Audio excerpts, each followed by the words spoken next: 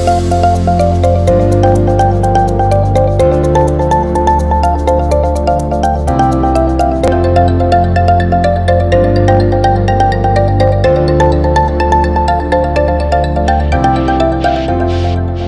to our podcast Essenta Insight, Series 2. I'm your host, Nanda Veldink, a senior partner at Essenta Partners, a contemporary executive search firm in London, where I run the global consumer and brand practice. Series 2 is themed Purpose, which is a popular topic at the moment and includes multiple aspects such as branding, sustainability, diversity and inclusion, well-being, and much more. Series 2 has a similar format in terms of Essenta inviting guest speakers from all around the world to share their inspiring stories, thoughts, and insights on purpose-driven topics. As more and more companies are transforming to a more sustainable business model, we've asked a sustainability expert to share some personal reflections based on her impressive career. Today's guest is Pia Heidenmark-Cook, Chief Sustainability Officer at Ingka, the largest IKEA retail franchise with operations in 30 countries and a 40 billion euro turnover, aka the world's largest home furnishing company. She's an advocate of positive change and stubborn optimist, to use her own words. Pia has 25 years of experience of corporate sustainability, and she currently leads a global team of more than 100 professionals at IKEA. She's in charge of the People and Planet Positive strategy, where she leads and drives sustainability. Additionally, she's a member of the retail management team and co-chair with Group CEO of their sustainability committee. Pia will share more about the core learnings and insights that she has gained over the past 20 plus years leading sustainability in large international companies. We hope you enjoy this concise and reflective sharing by her. And Pia, over to you. Thanks, Nanda. So I'm here to reflect on successful sustainability transformations in companies, really reflecting on what it takes to be able to do that and what are the key drivers and what are the key success factors. And to summarize, what I see is different phases in a transformation that companies go through. And I also see that there's several different factors, of course, that contribute to a successful transformation. And you can divide them in harder factors and more softer factors, with harder factors being around clarity of roles and responsibilities, goal setting, performance follow-up, incentives, etc. Whereas the softer factors, which I would say are instrumental for a successful transformation, are really around leadership, around change management and talent, because sustainability is something that you need to engage the entire organization around, and it is knowledge heavy, so you need to secure a transfer of knowledge to the organization. So those are the main things I will spend the next 10 minutes talking about. So if I look at the transformation and the different phases, I do see that companies often start with sustainability from a risk minimization dimension, really reflecting on what are the risks in terms of legality or externalities that will impact the company negatively, and you hedge against those.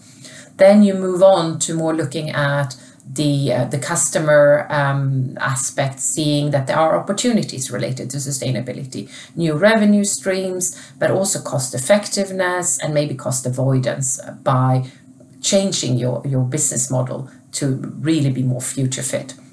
And then thirdly, it's really more around truly putting sustainability at the core of your purpose and reflecting on all the stakeholders you have around you to really reflect on how can you be relevant to those stakeholders. So not only shareholders or customers or co-workers, but the community and the environment that you are so dependent on. And there are very few companies in this space, and I would say there's very few companies that have yet to fully transform into a sustainable business model, because it is a changing goal set, and we are all on a journey to achieve this. But I would say there are some companies that have come further, and this is where I really want to take the learnings from what I have seen. So if I start out, I think one of the biggest things to reflect on when you set out to do a transformation, and it sits in the word transformation, of course, is that it's about change management. So no matter if it's sustainability or any other topic, it is about change management. So you need to reflect on where are your stakeholders on this change journey, who are they that you need to work with, and really then setting up a clear plan on how to engage and involve the right stakeholders to achieve this journey. The second reflection I have around sustainability per se is that it is a complex and complicated topic. So it is about natural science, so climate change, biodiversity, water stewardship.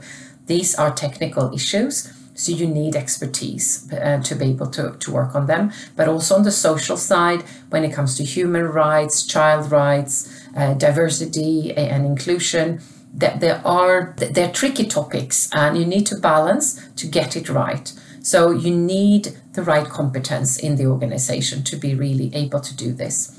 It's also complex because it is very much an outside-in topic. So it's constantly evolving demands and expectations, if it's from legislation, or if it's from customer demands or your employees. It is a constantly evolving topic.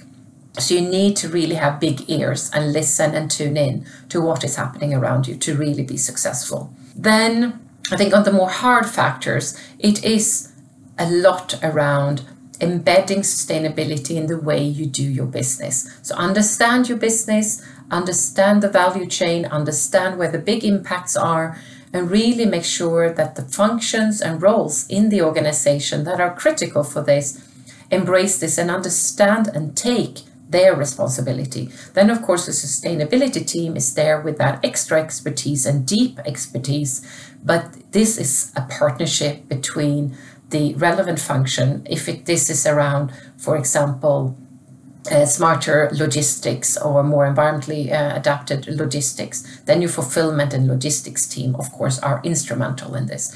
If this is around how you engage with your customers and really use this as a way of connecting and engaging with your customers, your marketing and your communication team and your sales team are instrumental in driving this, where you support. If this is more around the energy efficiency of your buildings and your operations, then your operations or your real estate team is critical that they see that this is their role and this is how they contribute. So really being clear on what is it we want to achieve, what are the goals, and who needs to be involved in this, what are the process and the steps that needs to happen. So those are really, really critical. So the roles and responsibilities.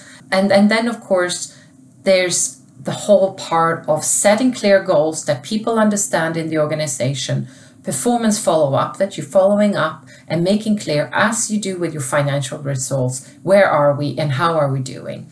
And really also encourage those and see those that are doing well, but also, of course, looking at lifting up those that are lagging behind. So creating that visibility and transparency is critical. Then I would say a lot of this has to do with the soft factors. So really engaging your many co-workers, it needs to be bottom up as much as it needs to be top down, because you need your board, you need the buy-in, the direction, and the clear frame from your board and from your top management, but you also need the many managers and the middle managers and also the co-workers to truly secure a transformation. And that is a lot around knowledge and talent. You need to spot your talent, you need to identify them, you need to really work with what are the sustainability competences and knowledge that is needed for the organization to change and adapt. Again, identify who are the critical roles that really needs to understand a lot. And then what is it the many need to know, because not everyone needs to know everything. And again, securing that you have a super competent, state-of-the-art sustainability team that is there to support and engage the many on the deep knowledge that is needed.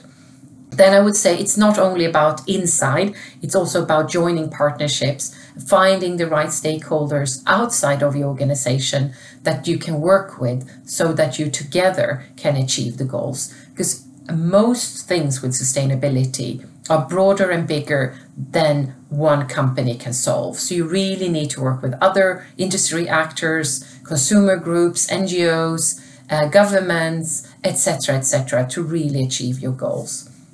And then I think it's also critical that it is a part of your internal and your external communication strategy, because sustainability is really something that is evolving and it's so interconnected with what's going on in society. So as a company, be clear on your purpose, who you are, what you stand for, and dare then to speak up, both to your employees so they can trust you and they know that this is who I'm working for, but also externally, because we need companies on this journey to really speak up and show that they are taking this for serious. And that also makes it easier for other companies to join, but also for governments to take the necessary steps that we know we need to take. So fundamentally, it is around having a clear purpose and a clear direction, having a sustainability specialist that can support the organization, but really securing a talent shift within the whole organization to be able to transform the company. And I think it's really, really important to reflect on the people dimension in this, because it is change management. And we know that change management, per definition, is hard work. It's demanding, but it's also rewarding, because this is something that really engages the many people. People get so inspired by contributing and feeling that they do something that is a bit bigger than maybe their normal day-to-day work. And they contribute to something that is longer term than only the quarterly kind of here and now results. So you need to be a stubborn optimist when you lead this, because you need to believe that we can change this. I mean, the science is clear. We have till 2030 when we need to halve the collective CO2 emissions, so not only within one company, but within all of us, all our governments, countries, cities, and companies. So we have the next 9 years to really, truly make a difference. And the generation that lives today, there's never been a generation with as much knowledge and facts to know what to do. We just need to really trigger the things in us to make it happen and to do it. So I just want to end by saying, purpose and people is critical for us to really be able to save the planet. And I think it's important to remember that there's no business on a dead planet. So thank you. Thank you, Pia. And indeed, we all have a responsibility in saving the planet and transforming businesses to a more sustainable business model. It is interesting to see how the pandemic appears to have propelled a higher level of awareness in this field, as talent is more conscious of a brand's values and purpose than ever. So it truly becomes a talent acquisition tool, as we've heard several times before from other guest speakers last year. Thank you for joining us today, and we'll be back soon with another purpose-driven theme and episode. Till then, take care and please subscribe to our podcast so you don't miss the next episode.